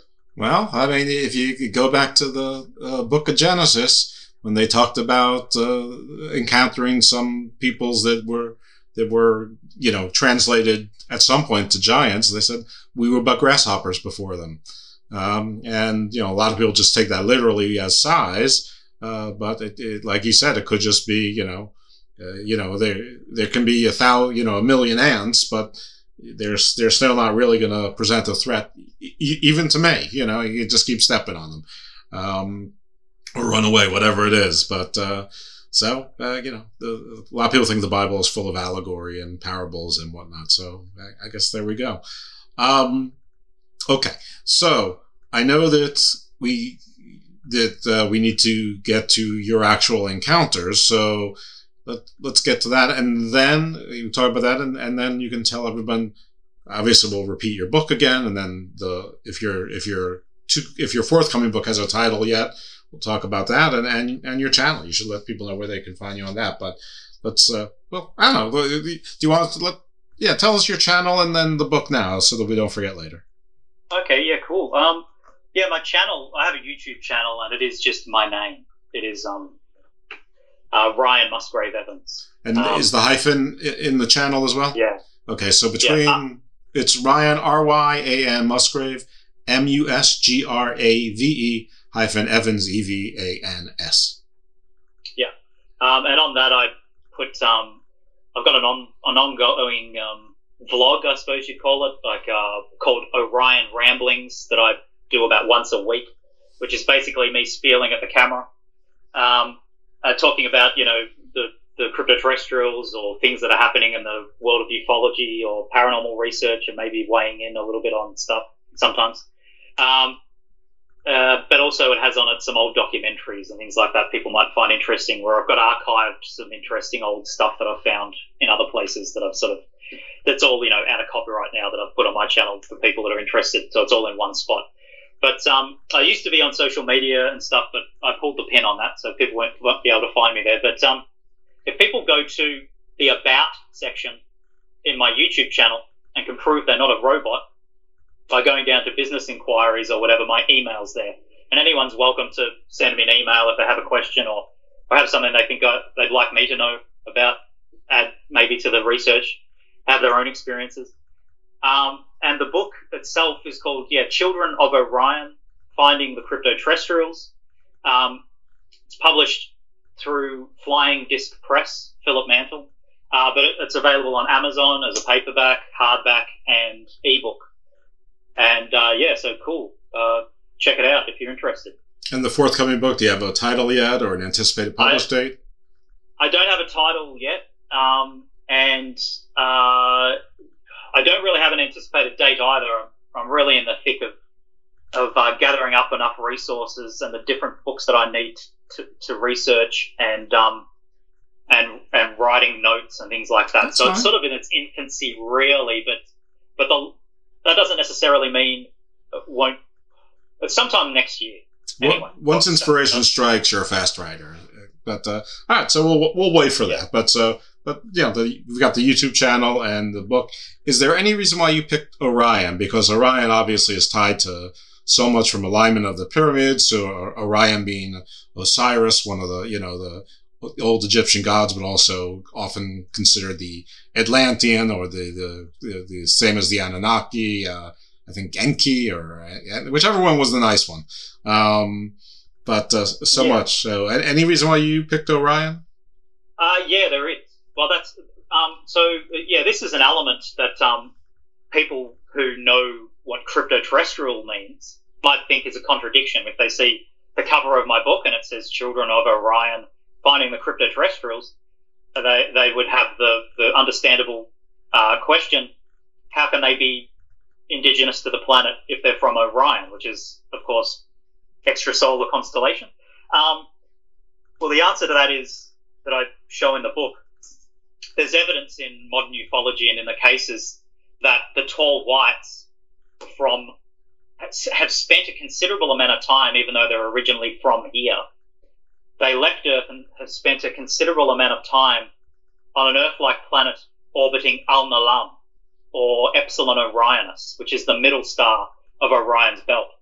Now, the symbol of Orion's belt, like the layout of the three stars of Orion's belt, Al-Natak, Al-Nalam, and Mintaka, are represented and recur through different cases relating to these beings. Now, so although they're indigenous to Earth originally, they are from a future where humans have left Earth and have gone to Orion, and they have returned to this ancient Earth.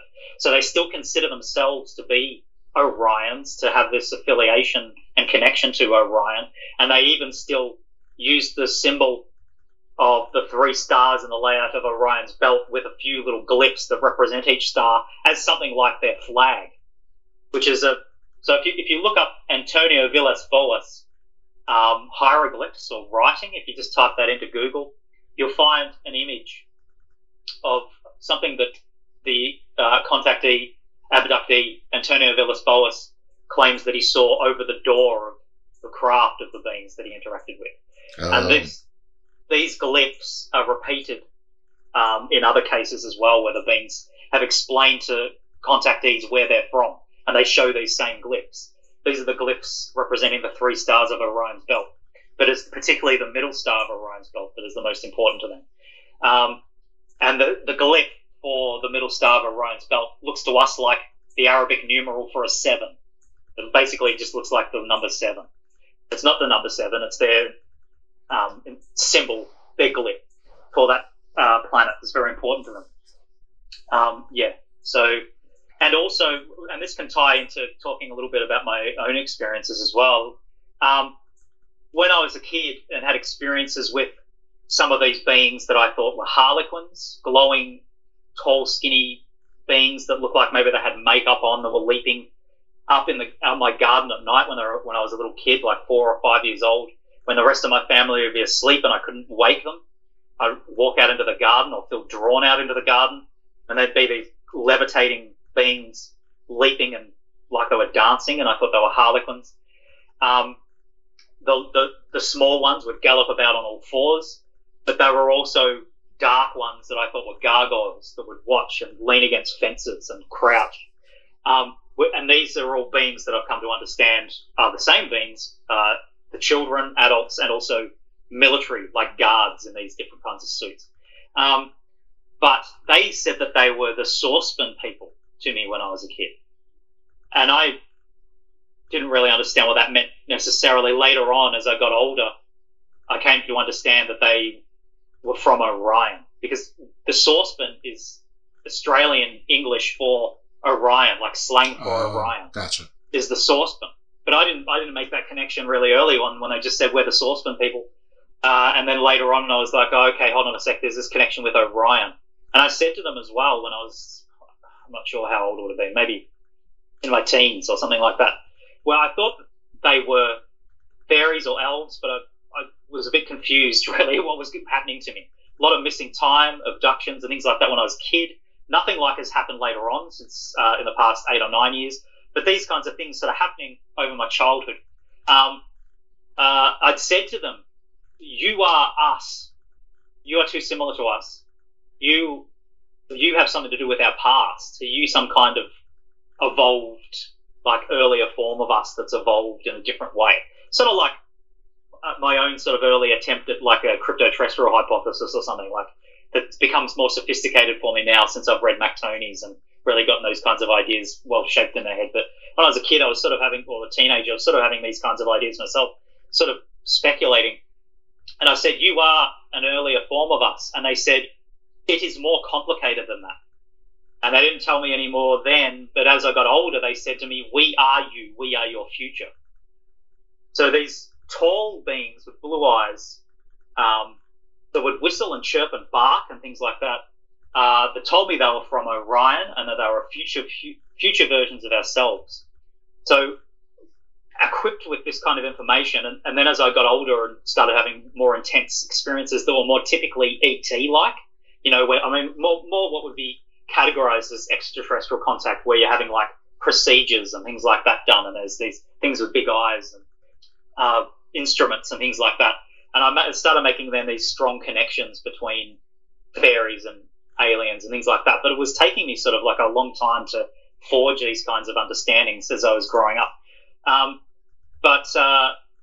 So I had a general understanding, a picture of them as to who they were, that they were us from the future, that they have some kind of relationship with Orion, or the Saucepan, that they are tall and fair, that they whistle and chirp and bark. So when I really started investigating ETs and came across Charles Hall's books, I was like, this is them. These are the dudes. Not only whistling and chirping, the same kind of mental manipulation where Charles Hall talks about his mind clouding over and then entering into weird sort of zombie trance states where they'd control him and he'd be wandering around, very suggestible sort of states, missing time and all this kind of stuff, and the same appearance and things. And I was like, okay. So I read Charles Hall's books and I was thinking, this can't be a coincidence. These are the same people, but I was interested to find that he thought that they were aliens. As I did more and more research, found more and more people that are having interactions with these people, even down to the point of older males having pink eyes and things like that, finding that in other cases is very, very particular aspects of this race. And then the element coming in that they're time travelers being repeated in some of the cases and things like that as well. And I was like, okay. So for a while there, I was trying to have a go at writing a book and it wasn't really working, and I'd write some notes and then I'd lose the notebook and I'd sort of forget about it and then start writing it again. But it was in October 2019 that I sat down, opened up my laptop and basically did a dump and produced the first draft of the book within 3 weeks in October 2019. And then from after that point, of course, there was heaps of honing and adding to it and expanding on ideas and all that kind of stuff. But once it actually, that's why I'm sort of not that worried about this book being written, the second book that I'm planning, and then I've got sort of notes for that. It'll happen when it's time for it to happen in an organic kind of way, and I sort of can't really force it. But I can research and I can sort of prepare the way for it. But the most life-changing, the two most life-changing CT experiences that I've had myself is one that when I was just about to turn 5. I would have been about a month away from turning 5. And my family and I, my mum and my siblings, went down to a local golf course where every year, about a week before Christmas, we would, there was a pine tree wood, Pinus radiata, like North American pine trees. This golf course down near our house had like a sizable wood where we'd cut a tree, we'd just cut a branch off a tree and we'd use it as a Christmas tree. We'd take it home. But while we were down there, this particular year, I saw something behind a tree. It looked like it was almost made out of the bark of the tree. It had long fingers. It looked around one side, huge eyes. It had like a triangular shaped face. Looked around one side of the tree, went to the other side of the tree and looked. I said to my mum, "What's that?" And she said, "That's just your siblings down further." And I could see them, my brothers and sisters, trying to cut the branch off the tree. No, they were heaps further away. This thing was much closer, like about 30 foot away maybe or something like that. It went from one side of the tree to the other. And then when my brothers and sisters came back, they couldn't see it either. So that made me believe in fairies or tree spirits or something. So that was a formative event for me because that meant that I developed an interest in like Celtic paganism and the fairy faith and things like that I really got into in a big way in my teens in particular. But I always thought, I know they exist because I've seen one. So now I'm going to research them, But the ET kind of stuff, I hadn't really understood anything much about that early on. I didn't really have that many opinions on extraterrestrials or what they might be. I sort of had a vague understanding that they seem to, from reports, look more like us than perhaps they should. You'd expect true aliens to have no sort of similarity to us, perhaps, or whatever. But so that was one very formative event, and the other one happened to me in about 2013 or 2014 when my wife and I and my kids moved back down to where I grew up and where I came from. And that's when I had an experience where I was standing out on our porch and our veranda.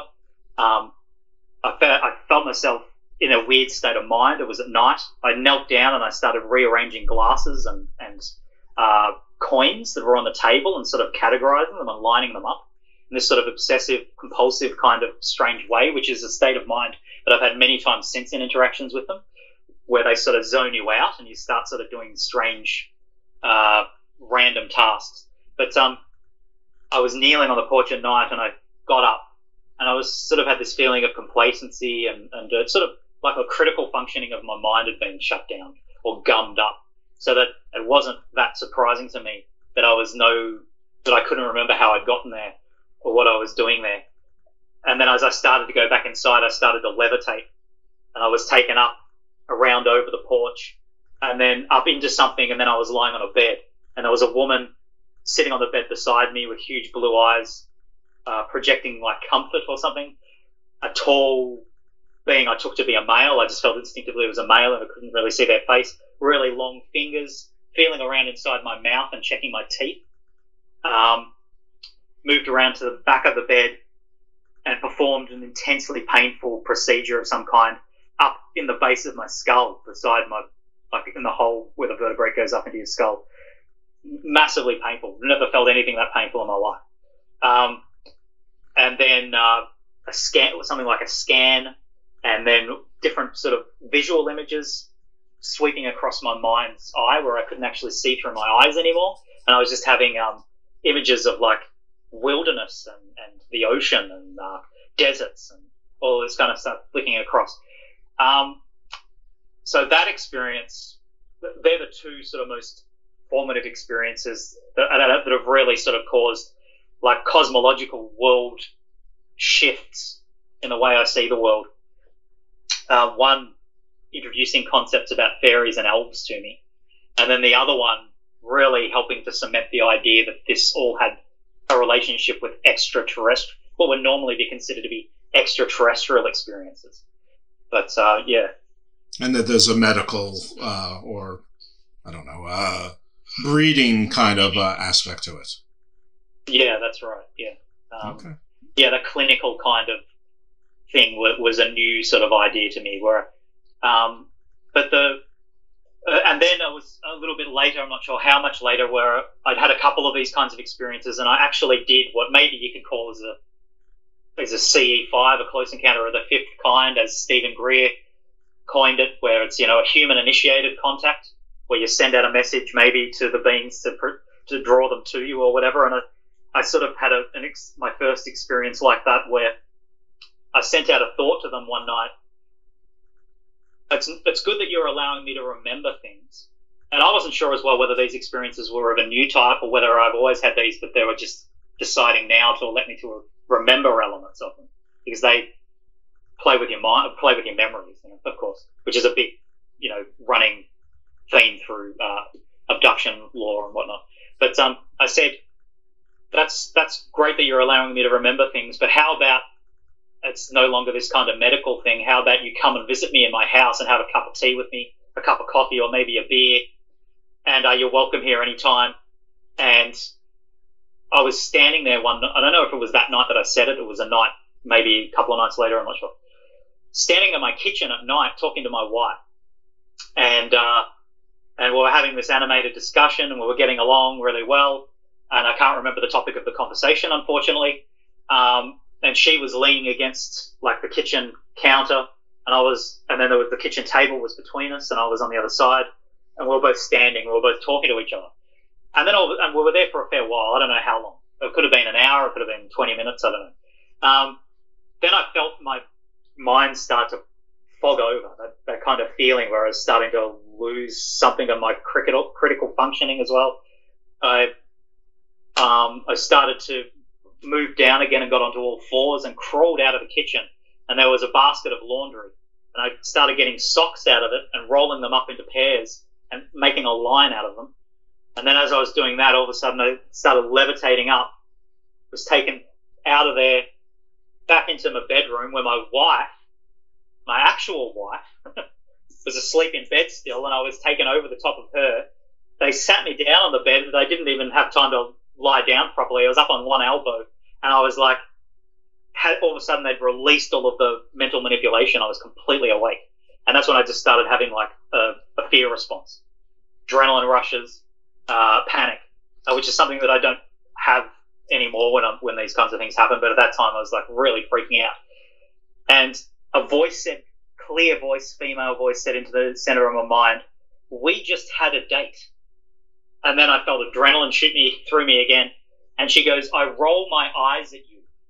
And I took that to be like a rebuke, a reprimand for that I should know better than to be that fearful, maybe. And then I heard her walking, footsteps while I'm awake, walking through the house, open the front door, close it, and her footsteps going up the driveway. And then that was that. So that was the first. That was the first kind of more personal interaction. And that was, I think, because I'd requested it. So the takeaway is this wonderful conversation that you had with your wife actually was not with your wife. That's right. Yes. And the screen, yeah. I do have wonderful conversations with my wife, if she ever hears this. Right, you better say that. And also the kind of mental manipulation, which often in ufology is called, like, when you think back on something and they say, like, maybe it's a screen memory. People talk about maybe, ETs making you think like you're having a conversation with a glowing owl or a cat or something like that. And it's really one of them, and they've replaced themselves in your memory or in the experience with something else that will freak you out less. I don't know, a talking owl's pretty freaky, I suppose. But in this instance, when I thought back to the person who I was absolutely convinced was my wife, in the memory, she didn't even look like my wife.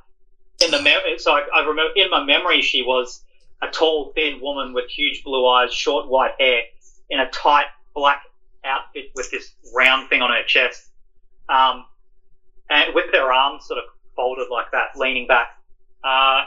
And so the idea that I could have possibly thought that she was my wife, we're both fairly sort of pale people. Pasty pale people, but we're not that white. She definitely wasn't my wife. But so that was my first sort of more of like a